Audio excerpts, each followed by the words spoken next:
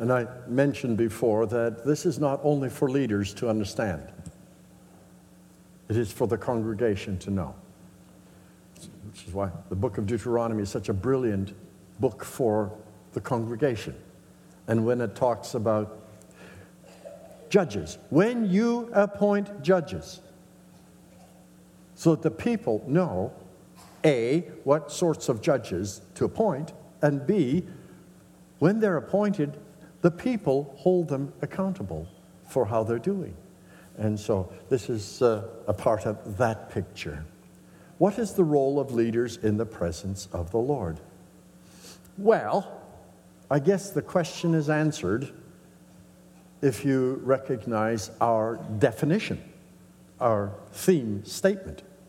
True worship involves reverential human acts of submission and homage before the divine sovereign in response to his gracious revelation of himself and in accordance with his will.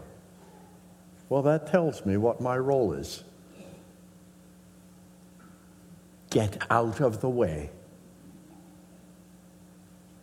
Be sure people meet God in worship. Well, let's look at how this was handled. First of all, in the Old Testament, and then in the New Testament. Of course, in the Old Testament, we have different stages of worship. We've got family worship.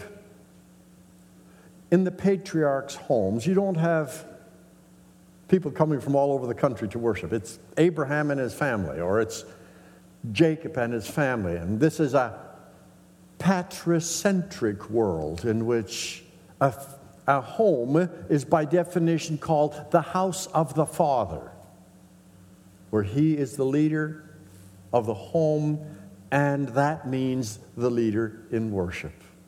In the book, I have a discussion of this. And if you think immediately that this means, well, having devotions with the family regularly, and you want to find biblical proof for that view, you won't find it. Can you find any hint of family devotions in the Bible? There's very little, actually. How do leaders in the home, the father in the home, mother in a home, how do we lead our family in worship? It's by what kind of people we are. How do I fulfill my role as husband and father? That's worship. And if that ain't right, no matter what kind of games you play at the head of the day or at the end of the day, it won't matter. Because it's really life as worship.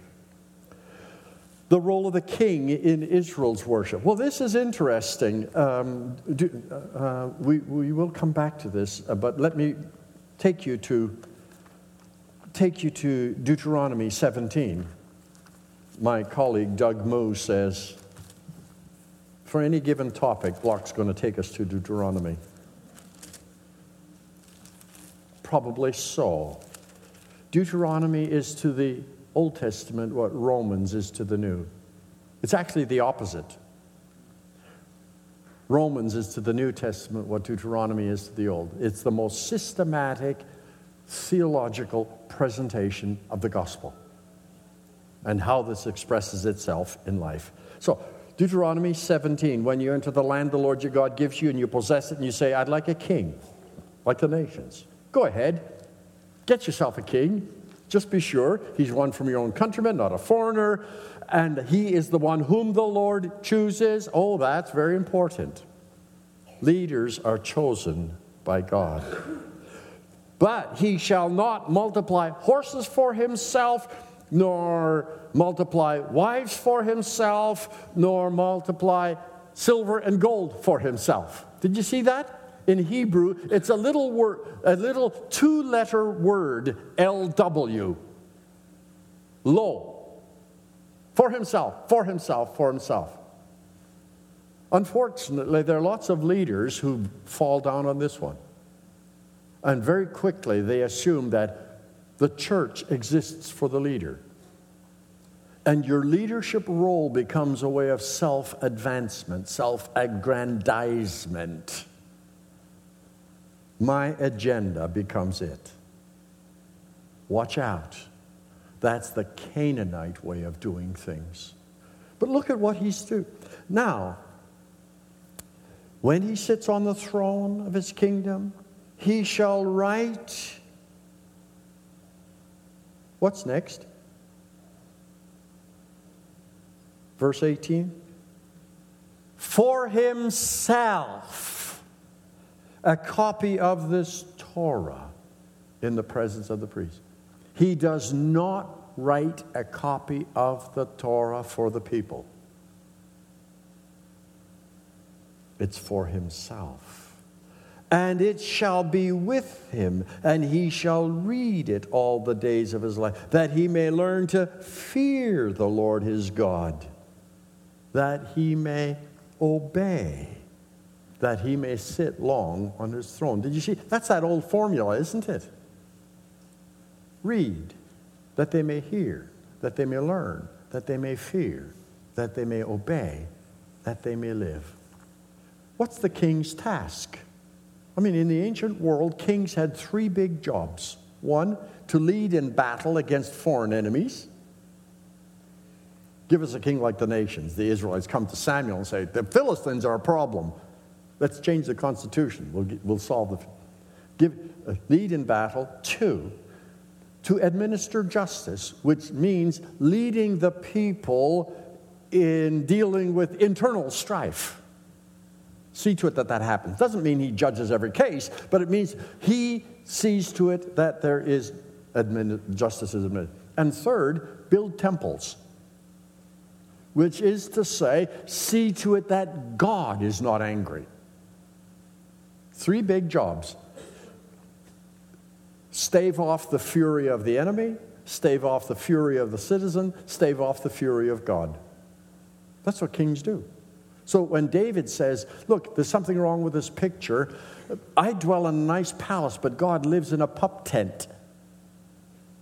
I'd like to build him a house. That's perfectly within their role. That's what kings do. They build temples for the gods. But God says, not so quickly, let me build you a house. And then he gives him the promise of the eternal covenant. But notice, this king's job is not about building houses or beating the enemy. What's his job? That he may learn to fear the Lord his God by carefully observing all his words. If you don't obey, you don't fear of this Torah. That his heart may not be lifted up above his countrymen, that he may not turn aside from the command to the right or to the left, so that his sons may continue long in his kingdom. First time I was in Russia, I was there for 8 weeks teaching a course. Actually, I think I taught 2 courses in those 8 weeks. About 2 weeks in, the director of this brand new seminary asked if I would give the students a lecture on biblical leadership. Because the problem in Russia at the time was that you appoint these people to be leaders of churches, and very quickly they become acting like little czars. It's a problem. And unfortunately, it's not a problem only there. It's a problem here. That all of a sudden, it's all about the pastor. It's all about the worship minister. It's all about the leader. No, it's not. According to this text, the leader reads the word for himself, that the leader may learn to fear, to walk in his ways, to serve the Lord, and to serve the people. One task is supreme: embodying covenant righteousness that is expected of all the people. So that when the people look at their leader, they say, my, what a talented preacher, what a talented musician, whatever. No, it's not. It's so that when the people look at the leader, they say, I want to be like Mike. He's the ideal with his life. So that we embody the message long before we proclaim it. Unfortunately, some of us who lead, when we read the scriptures, our first question is, what's there in this text for my people? And so we develop what I call a homiletical hermeneutic. We're always thinking of the sermon for the other people. It's a wrong move. That's not the first question we ask. I, as leader, should always be asking, what's there in this passage for me? So that when I stand in front of the people, they see not only the eloquent proclamation, but they see that the proclamation comes out of a life of embodiment. This is where Ezra is such an important paradigm. Ezra set his heart to study, to apply, and to teach. And it has to be in that order. If you apply before you've studied, well, who establishes your ethic? If you teach before you've studied, what's the problem? You might teach heresy. If you teach before you've applied, what's the problem? Hypocrisy? Lack of integrity? Disingenuity? Whatever. The king is to be the model citizen. And I think this is the sense in which Jesus fulfills the role of this king. Jesus says, I came not to destroy the law or the prophets, but to fulfill, which means not just to be that to which everything points, but it is the perfect embodiment of royal Davidic rule. Jesus is that. This is what we are called. Let this mind be in you, which was also in Christ Jesus, who being in the form of God thought it not robbery to be equal with God, but he emptied himself and died the death of a criminal for us. That's leadership at its absolute best. Let's talk about the Levites in leadership. To understand the role of Levites in leadership, we have to understand gradations of holiness. And now I've got these circles, a few charts, a few slides down to put on the wall. We have this sense that in Old Testament times, you had a sacred place, sacred times, and sacred people. Now that we're in the New Testament, everything is sacred. Well, I've got news for you. Everything was sacred there too. At least the ideal. The ideal. The whole world is God's. God made it, therefore it's holy. It is sacred space. The world is holy, but within that world, God has chosen a sacred people. The Israelites. You remember the medallion? We'll come back to the high priest on his medallion. He has, holy to the Lord. Again, it's interesting. Deuteronomy says nothing about the high priest. But it inscribes the people with this, holy to the Lord. Chapter 14, Banim Atem, sons you are to the Lord your God. He has chosen you from all the peoples of the earth to be his holy people. Holy to the Lord. That's the inscription. His special treasure. All Israel is holy. The holy people. Tomorrow we'll talk about in a holy land, doing holy business. So you've got the Israelites. Within Israel, there was the Levitical tribe set apart for sacred duty. That's holy, sanctified. Then within the Levites, there are the Zadokites, the special line. And within the Zadokites, there is the high priest.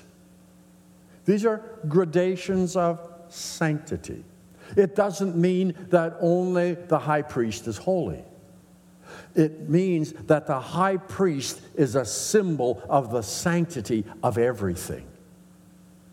And we need to have this guy in our midst to remind us that we have been called with a holy calling, all of us.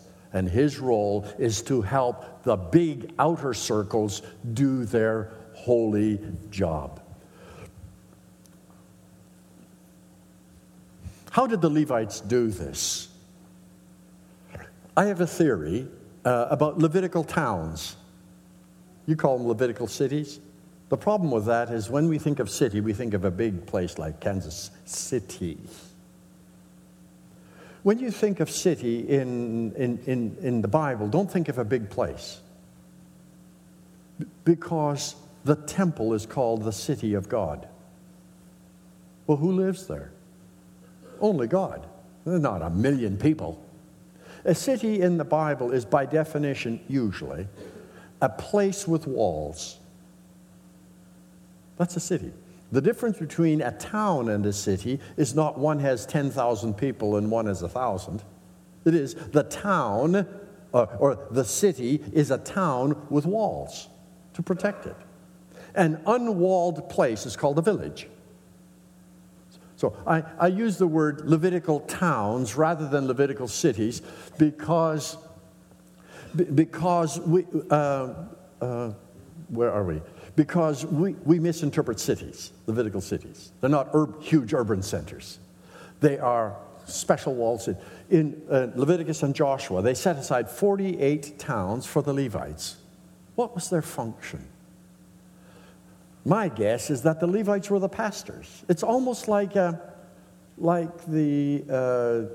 in Roman Catholic or Anglican tradition where you've got the central cathedral and then you've got the outlying parishes and whatever else. So what happens is we've got Jerusalem at the center where everybody comes for national festivals.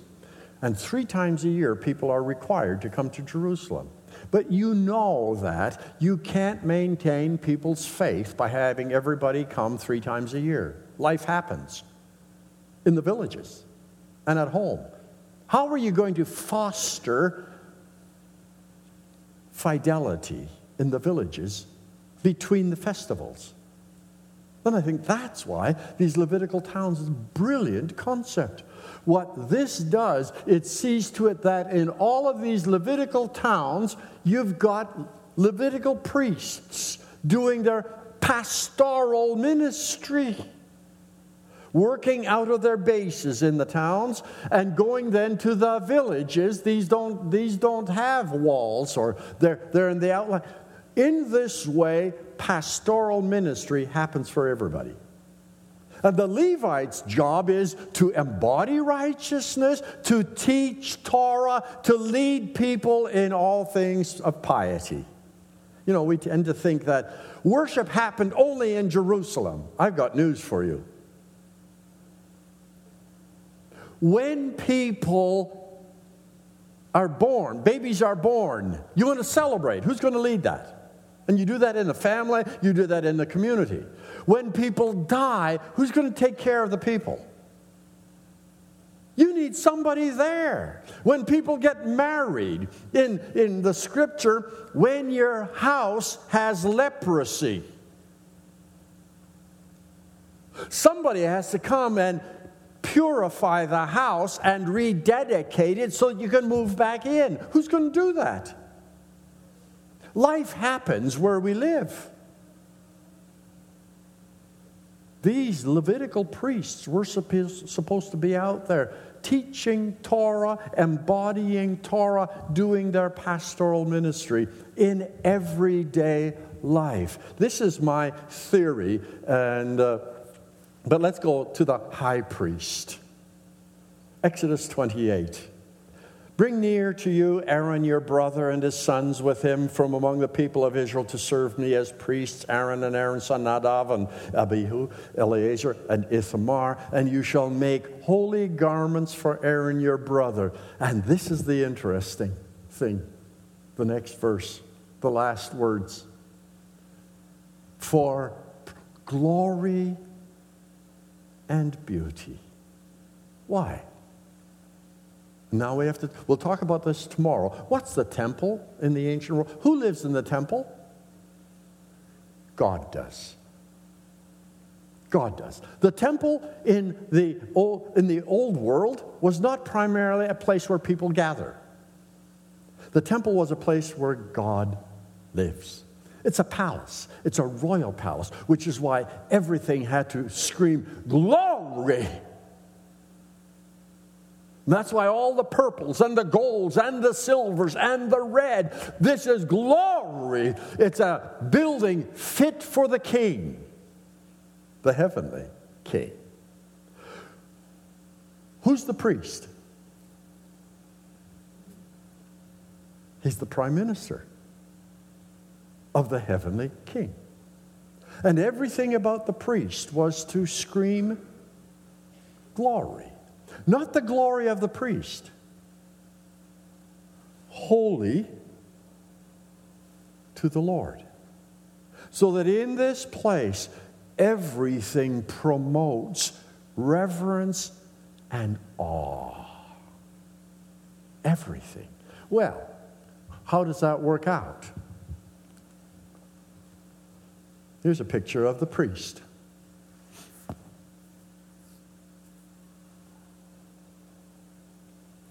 It's an artistic rendering. We don't have a photograph. I wish we did. But when I look at that, I say, wow. Look at all the gemstones. Actually, these represent the people, which tells you what God thinks about the people. They're his jewels. When he cometh to make up his jewels, all his jewels, precious jewels, his loved and his own. Like the stars of the morning, his bright crown adorning, they shall shine in their beauty, bright gems for his crown. These are gemstones representing the 12 tribes. That's what the Hebrew has a word. You are his treasured possession. That's a gemstone. We are his crown jewels, celebrating. But, this thing is, I'm pressing buttons inadvertently here. But everything about this guy screams glory. So that when he comes out among the people, people say, wow. Not about the priest, but it's about the one whom he represents. What else can we? Well, this is simply, the next picture is simply a picture of the gemstones and how even Israel's, the way they were camped, these jewels were all arranged like they were on the breastpiece. How have people taken this tradition? We've applied it differently. If you bring the next few slides, I'm going to be going through these very quickly. Well, if that's what the Israelite priest is, how is this what we should be doing? I mean, there's about 50 pounds of garment on that guy. It's very heavy and very hot. So we've got all sorts of these Syriac, Eastern Orthodox. Now we come to Roman Catholic vestments. Isn't that magnificent? But look at this. Here's our present Pope. And this is what people are saying. Isn't it wonderful? He has shed those garments of ostentation. Because in our understanding, the history of the Roman Catholic Church is such a colored history. I was in Italy for the celebration of that Torah thing. In Italy, people have a very, very negative view of the church because of the history of corruption and ostentation and all the rest of it. And of course, it's done in the name of, we're the holy ones. We've got to reflect the glory of God. So you can see how anything can become an idol. Anything can become an idol. In 1 Kings 18, the text tells us that Hezekiah destroyed the bronze serpent. Remember? That they kept in the temple? as a memorial to that event way back there in Numbers, where God told Moses to make the serpent, everybody who looks up at the serpent lives. Hezekiah destroyed that thing. Why? It had become an idol. A good thing is twisted all out of shape. In the New Testament, you've got the love feast in Corinthians. Paul says, get rid of this. In principle, the love feast is a good thing, but we can bend anything out of shape, and I think that's what happens here. And so you look at the history of the church, and I'm embarrassed. The people are impoverished, and the leaders are walking around like this and living in these kinds of houses. We can have all kinds of theological reasons for doing that. And so you have to ask them, am I saying we should go back to here? I am not saying we should go back here. We'll talk about implications of this yet. But we have all sorts of these things. Pope Francis. In Anglicanism, it's a little different. I mentioned yesterday that our son goes to an Anglican church. And this is different. Pastor David Short, fabulous preacher at St. John's, when he preaches, he always wears a black garment. Give us the next one. This one underneath, above which he has a white garment. When he preaches on Sunday morning, he always wears this. But there's a profound theology, very deliberately proclaimed in the clothing. There's nothing ostentatious about this. And when the service is over, he's dressed in ordinary garb. But he's sending a message. Look, this is a picture of what we have through the work of Christ. I am dressed in black. I am a sinner. But God in His mercy has put white robes on me. This is the grace that's embodied in Christ. I can understand this. That sends a signal. It sends a theological message. You see, nothing about us is actually secular. If we claim the name of Christ, the second command says, you shall not take the name of the Lord your God in vain. What does that mean? That's not about profanity. It's about wearing the name. The assumption is in the ancient world, you are branded with the name of your owner. At baptism, we are branded with the name of Christ. Branded into the name. That kind of expression, we have that. At baptism, we are branded. That means that after that, everywhere we go, we advertise the name of the person that we wear. We belong to Him. We represent Him. We are out on mission for Him. Nothing is profane. Everything is holy. And so how I live bearing the name says something. So how I live in front of you, presuming to speak for God, sends a signal. Well, here's one more. In my thinking, this is one thing we don't want to do. I'm sorry. There's a problem here. That is not a spiritual vestment. It's an educational one. It's the robe you wear at a graduation ceremony, by which you declare, see how educated I am, and which institution I went to. I mean, I've got a spectacular cardinal robe from University of Liverpool.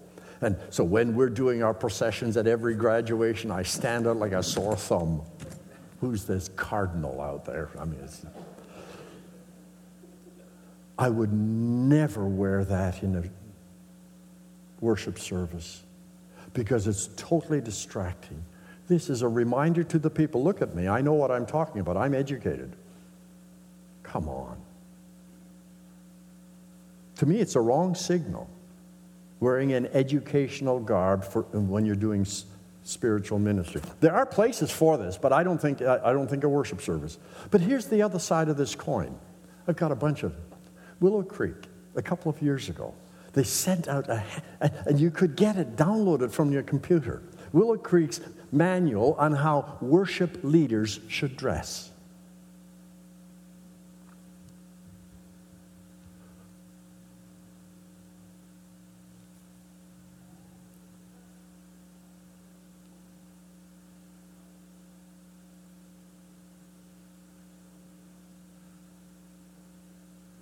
Okay, let's read this. This is the contrast between the garb of Israel's priests and that of many contemporary worship leaders could scarcely be more stark. Whereas every detail of the high priest's clothing screamed theology, the clothing style of worship leaders is frequently intentionally mundane, contributing to the notion that worship is a come-as-you-are event for worshipers. If efforts are made to dress up, the aim is often deliberately to dress well by the world's standards. And here's a commentary on that. The following excerpt from the Willow Creek Memo on dress guidelines. The clothing style we are seeking is urban outfitters meets anthropology. Think of adjectives like hipster, festive, wintry, urban, layered, textured, or chic when choosing your outfit. Something extra special and extraordinary, definitely not everyday wear. And I ask myself, which planet are you on? Remember before we said we don't get our cues on worship either from our own minds or from the world. What happens in worship is a totally countercultural event. This is not the place to let the world know how well dressed I can be. Now, it doesn't mean that we dress shabbily. But what's driving this is so mundane. It's a problem. I'm not saying there's anything necessarily wrong with what, but it is driven by all the wrong values. You see, the purpose of the function of leaders. Well, there's one more here. From the remainder of the memo, it's evident that those who set the standards are more concerned with how the garb will be picked up by video cameras than with communicating anything of spiritual or theological significance.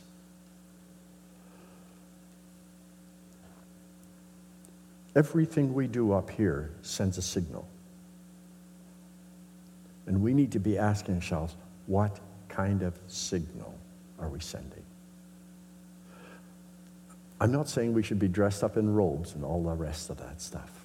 I am saying we need to be very sensitive that if true worship involves reverential acts of homage and submission before the divine sovereign in response to his revelation and in accordance with his will, what's our task? Promote reverence and awe and open the windows of heaven for a divine revelation. That's it. That affects everything. When I stand in front of people, I am very conscious of how I dress. Because on the one hand, I represent God and I'm his mouthpiece. On the other hand, I'm not from another planet. So that's the tension then. Do you dress like a cardinal and live in a world of crows? Or you dress like a crow? That I don't have an answer for some of these things. All I'm saying that those of us who lead others in worship. I mean, when I teach a Sunday school class at College Church, Wheaton College is in a cultural setting where,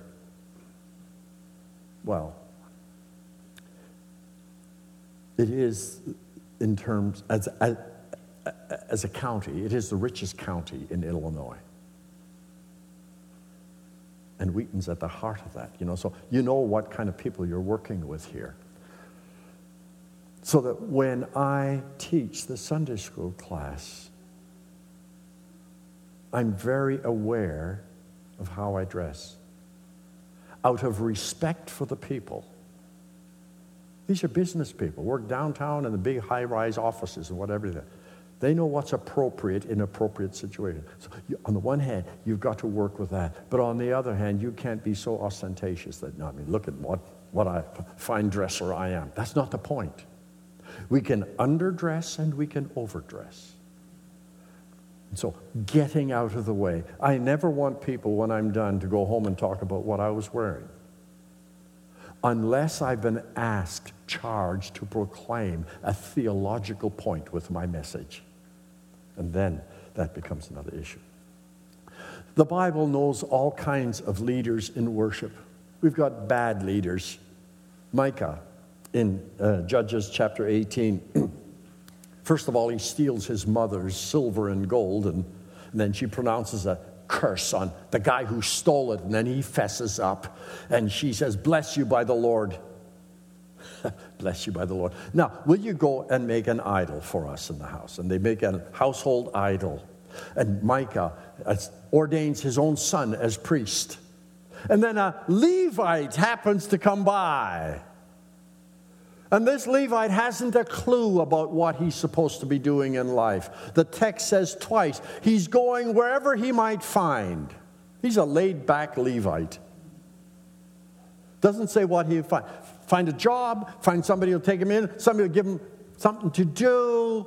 Well, he happens to come to Micah's house, and Micah says, here's a Levite.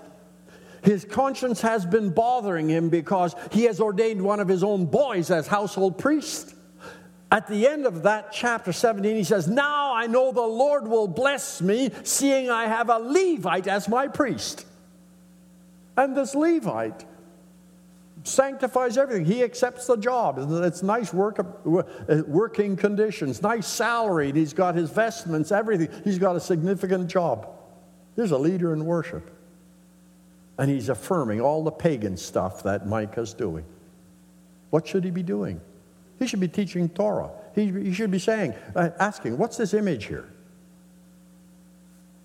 Torah has very serious words about people who do this kind of stuff. And then the Danites come by. They're looking for a home, and they happen to come to this place where Micah and the Levite are.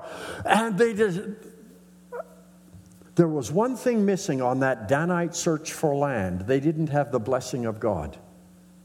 And they come across this Levite here in the hill country, and they ask the Levite, "Will you bless us?" And the Levite blesses them. And later they come by and they say, "No, don't only bless us. Come, be our priest." And remember their Madison Avenue poll.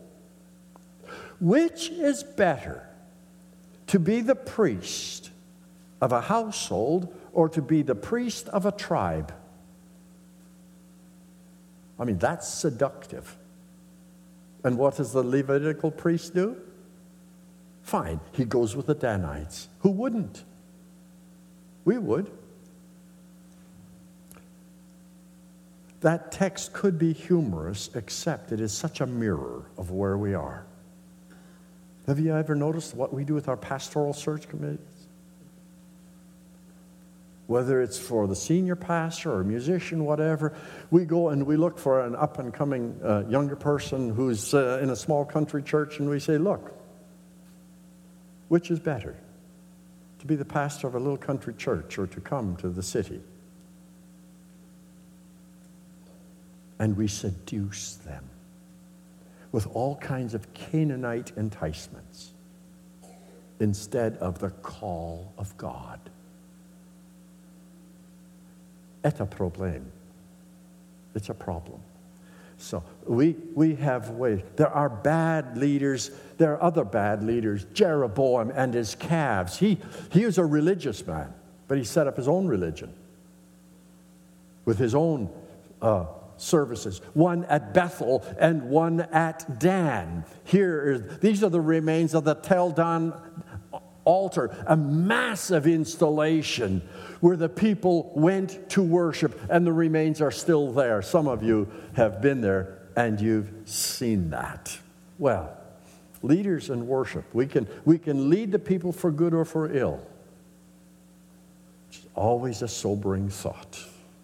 A few summary statements. Well, let's go to Malachi and read a text from Malachi, the absence of godly leaders in the post-exilic community. Here's what Malachi says. Listen, you priests, this command is for you. Listen to me, make up your minds to honor my name, says the Lord of heaven's armies, Yahweh Tzevaoth, or I will bring a terrible curse on you. I will curse even the blessings you receive. Indeed, I have already cursed them because you have not taken my warning to heart. I will punish your descendants and splatter your faces with the manure from your festival sacrifices. That's what it says. And I will throw you on the manure pile. It's a graphic translation, but it's equivalent effect. Then at last you will know that it was I who sent you this warning so that my covenant with the Levites may continue, says the Lord Yahweh Tzevaoth. The purpose of my covenant was with the Levites was to bring life and peace. That's what I gave them, the ministry of life and peace. This required reverence from them, and they greatly revered me and stood in awe of my name. They passed on to the people the truth of the instructions they received from me. They didn't lie or cheat. They walked with me, living good and righteous lives, and they turned many from lives of sin. The words of the priest's lips should preserve knowledge of God, and people should go to him for instruction, for the priest is the messenger of the Lord of heaven's armies. But you priests have left God's paths. Your instructions have caused many to stumble into sin. You have corrupted the covenant I made with the Levites, says the Lord of hosts. So I have made you despised and humiliated in the eyes of all the people, for you have not obeyed me, but have shown favoritism in the way you carry out your instructions. I mean, if that isn't the commentary, why is it that today, if you do polls of the people, where would you go for counsel that you could trust? You know where ministers are on that? They're way, way down. Because every time you turn around, there's another minister's fallen. Or another minister has been seduced by the trappings of power and glory. And thy kingdom come quickly translates or morphs into my kingdom come. And it's all about the pastor. It's all about the church leader. It's all about us. And whatever our leadership role is, whether it's pastor or whether it's teaching a Sunday school class, we're in the same temptation. I mean, I teach at Wheaton College. It's easy for me to think that my students exist for me. They're there to make me look good. No, they're not. I am their servant. They're not mine. I am put in that position for their well-being. They're not there for my well-being. This is the biblical model of leadership. It is never about the leader. Never. It is always about the people led. This is true at home. The household structure is not about the father. It's not unfortunately, many of the narratives of the Old Testament, they're about abusive fathers and abusive husbands because they got it all wrong. No. Jesus says, not Jesus, Paul says in Ephesians 5, I read the New Testament, submit yourselves to one another. Wives, submit yourself to your own husbands, for this is right. Husbands, love your wives. Which is harder, submitting or loving? Well, notice his commentary, what love means. Husbands, love your wives as Christ loved the church. And what? Gave himself for her. That's the model. It's never about us. Never. The one who stand on this pedestal. And we do that. We do that to leaders. We feed the monster. We shouldn't. I mean, when I preach in a church service, I hate standing at the back and shaking people's hands because they feel obligated to say, that was a good sermon. My brothers and sisters, I don't need to hear that. I have enough trouble with pride.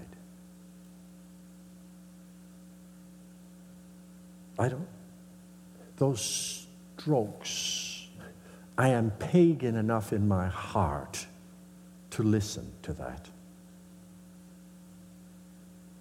And it feeds that egotistical monster in me.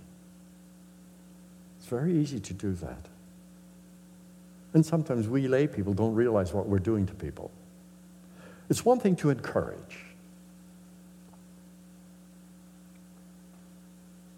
But we don't need flattery. And so that's always a tension. Leaders. Ezra. If there's one verse that's been a model for my life, this is it. Ezra 7:10. Ezra set his heart to study the Torah, to apply it, and to teach it. That's what I want to be doing. That's what God in his mercy has given me such joy all my life. Who else gets paid to have fun? I mean, I don't understand people who hate their work. But there are lots of people who hate what they do. We would do anything to do something else. As it happens, I love what I do. God knew that I couldn't handle the stress of work I hated, so I have trouble with that. But on the other hand, this is a scary and awesome charge. Those of us who lead, remember Ezekiel? After that magnificent vision at the front end, you've got the watchman text. Son of man, I have made you a watchman. That text is not for the people.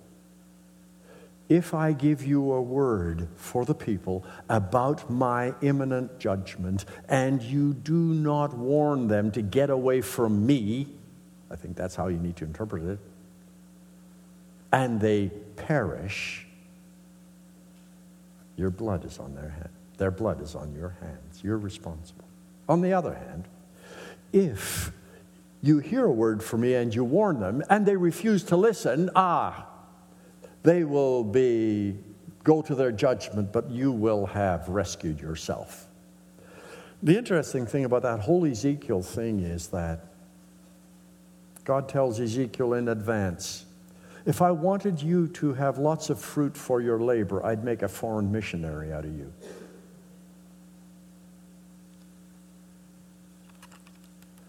But I am sending you to your own people who are as hard of heart and as hard of forehead as anybody can imagine. My only help for you is I'll make your forehead harder than theirs. God never promises Ezekiel fruit. And as you read the book of Ezekiel, I feel so badly. Jeremiah had a friend. He had Baruch, and he had Sariah, and he had this Ethiopian who came and rescued him. He had a few friends. Ezekiel had no friends, and in the end, the Lord took his wife away as a part of the message. The medium is the message, Marshall McLuhan. Ezekiel embodied the message. It's not fair. I feel so sorry for Ezekiel. But it does remind me that God doesn't call us to success. God calls us to faithfulness. And the primary person we represent is Him. We are His agent to the people. So that faithfulness to Him is far more important than getting the strokes from the people. Let's go to the early church. It's interesting when you look into the New Testament and look who leads worship services. You don't even know what kind of worship services they had. And so you can go down the long list of people who lead in worship. Apostles, deacons, prophets, elders, bishops, overseers, whatever, pastors, servants of Christ, that is the doulos Christou.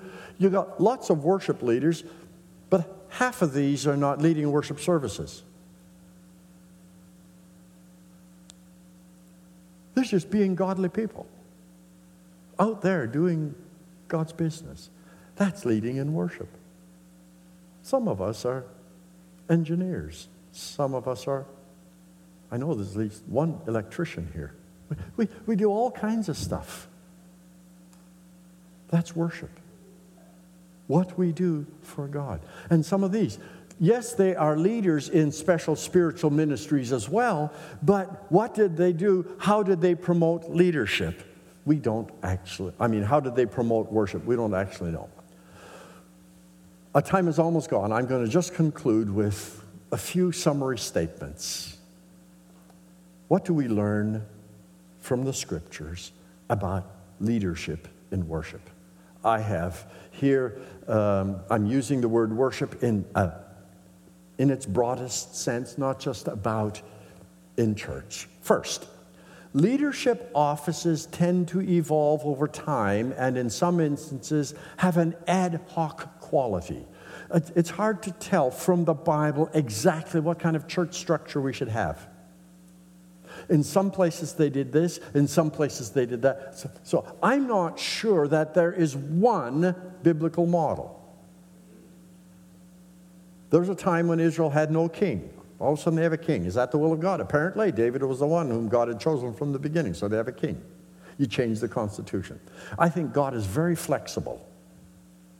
That the way it's structured can vary from one to another. Second, many leadership offices were deemed to be filled by divine choice. In the New Testament, it seemed good to the Holy Spirit and to us to set apart Paul and Barnabas. So you've got the divine election of leaders. Third, leadership involves primarily the exercise of responsibility, not power. This is where we get it so wrong. That's Canaanite.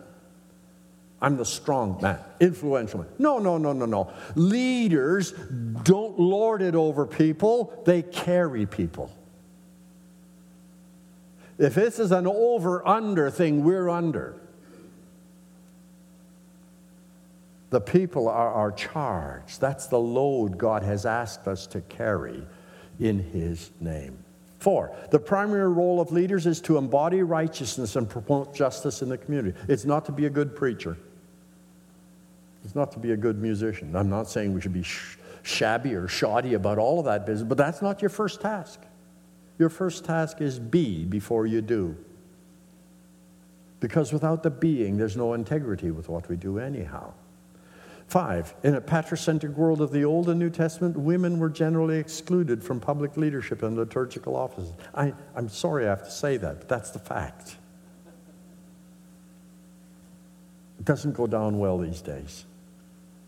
But this is the biblical pattern. Now, what implications does that? I find it curious that God doesn't hesitate one bit to call women as prophets. So you've got Hannah, whom the Targum calls a prophet. That 1 Samuel 2, her prayer, that is an oracle as prophetic as anything you'll find. And you've got Huldah, and you've got Deborah, and you've got Miriam. They're all called prophets, and in the New Testament, Mary. Mary's response to the Annunciation is as prophetic as anything. No 16-year-old girl naturally speaks that way. That is divinely inspired prophecy. So there's no hesitation about calling women to prophetic ministry. The interesting thing, there are no female elders, there are no female judges. Deborah's a prophet. In that text, Barak is the judge. Read Hebrews. It's a patricentric world. And now, what the modern church does with this is another thing, but this is an observation. 6, regardless of the person's office, And see, this is the problem in a lot of debates. Should women lead? It's about power. Why don't women have access to the positions of power like men? You recognize now how Canaanite that kind of argument is. It's not about power. It's about service. It's about carrying, not lording. Regardless of the person's office, in the New Testament, leadership and worship rarely, if ever, involved primarily leading a service. Instead, it involved practical ministry, teaching, encouraging the saints, guarding the flock, caring for the needy. 7, assuming the broad definition of worship above, all believers are called to be worship leaders, embodying righteousness and encouraging others in the faith. We're all leaders. God has called us all to Christ-likeness. We all have our little corner of the world where we lead. And where we learn to say, not only do as I say, but do as I do. Walk with me. For 2 reasons. 1, that you may learn from me, but 2, that you may correct me when I go wrong. We need each other. Leaders need each other as well as accountability groups. 8, if true worship involves reverential human acts of submission and homage before the Lord in response to his gracious revelation of himself and his will, then promoting awe and reverence before God must be a primary goal when we lead people in worship. That doesn't mean, again, there's no place for humor in worship. God laughs. But there's no place for flippancy. And there's no place for trivializing the sanctity and the gravitas of the moment. So whether I'm leading in prayer, have you ever noticed? Have you studied the prayers of Scripture? The prayers in the narratives, Samson, Jacob, whoever, that arise out of everyday experience are very spontaneous and not very formal. But when people pray before the congregation on behalf of the congregation, it's very formal. Which is why when I am asked to give an invocational prayer at a public service, I always write it out. Because I'm not speaking my own private thoughts. I'm speaking on behalf of the community, and when I pray on behalf of the community in the presence of God, the register of diction rises. This is a meeting with God. We want to lift everybody up. It's not dumbing everything down. This is a sacred moment. And so we try and help people even in that way. How may this goal be achieved? Some counsel, some of this is totally idiosyncratic. Worship leaders must first offer their entire person as a sacrifice to God and maintain a purity of life worthy of acceptance with God. This is for any leader, whether you're the leader of a Sunday school class or you're minister of music or you're a youth leader. This is true of everybody. 2, worship leaders must conduct themselves before God in the company of the saints in keeping with the glory and majesty of the one they serve. Worship leaders' conduct, their performance as duties, and their entire bearing as representatives of God must enhance worshipers' awe and reverence.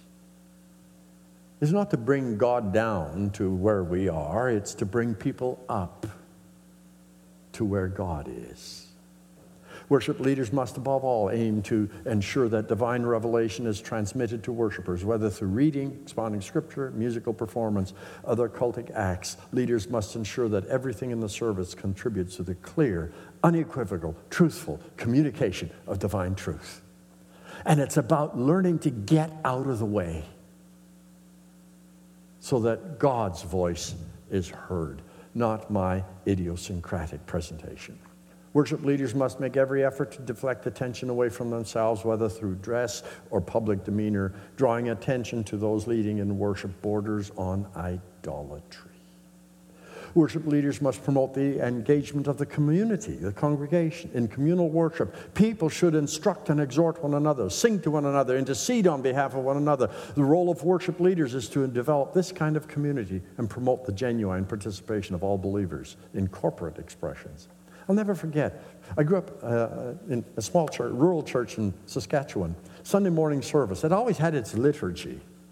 We always had opening hymn, and then somebody would be chosen to read a scripture and lead in prayer, and we had congregational prayer. Everybody would stand, and people would pray from all over the place, and I'll never forget some of the prayers.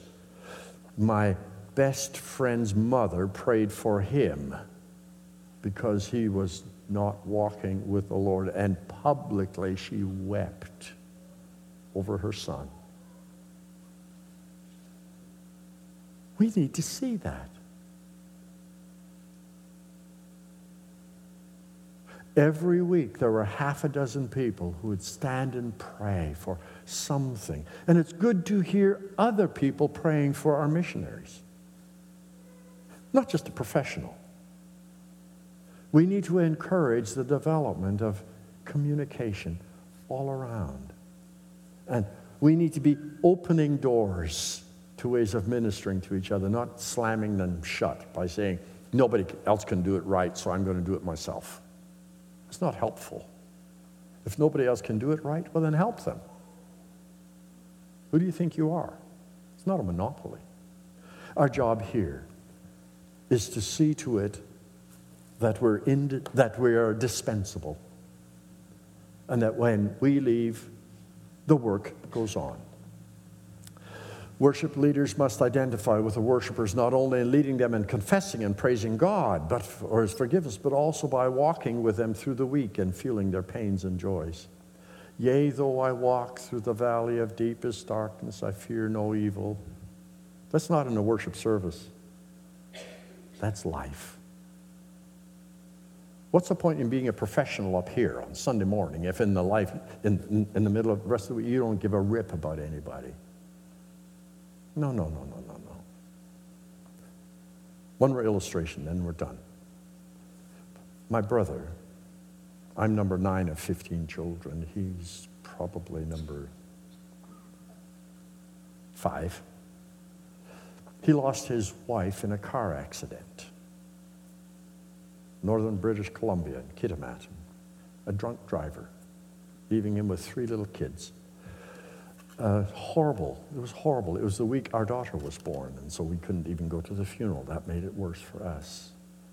But after that happened, my dad, who was a minister, and they were all bivocational in our tradition at the time, he was a farmer and a minister, which meant if there are troubles in the church, he can't run away.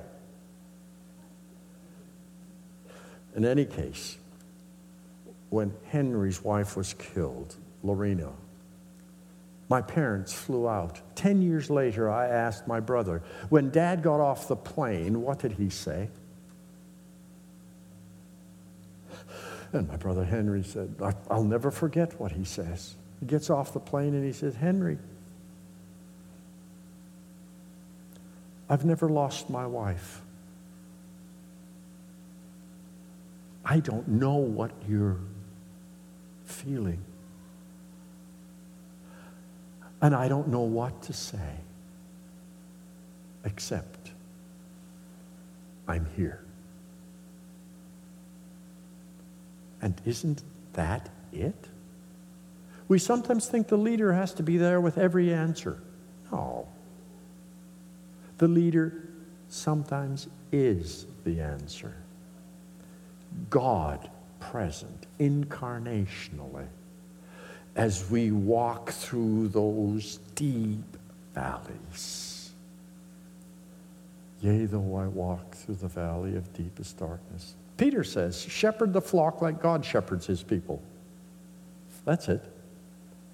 Walking with them through the deep valleys. May God help us all to be that kind of leader, whether it's in the home or in the class or whatever. We all have our places, whether it's at work. Being godly, not sounding godly. It's a difference. God bless you.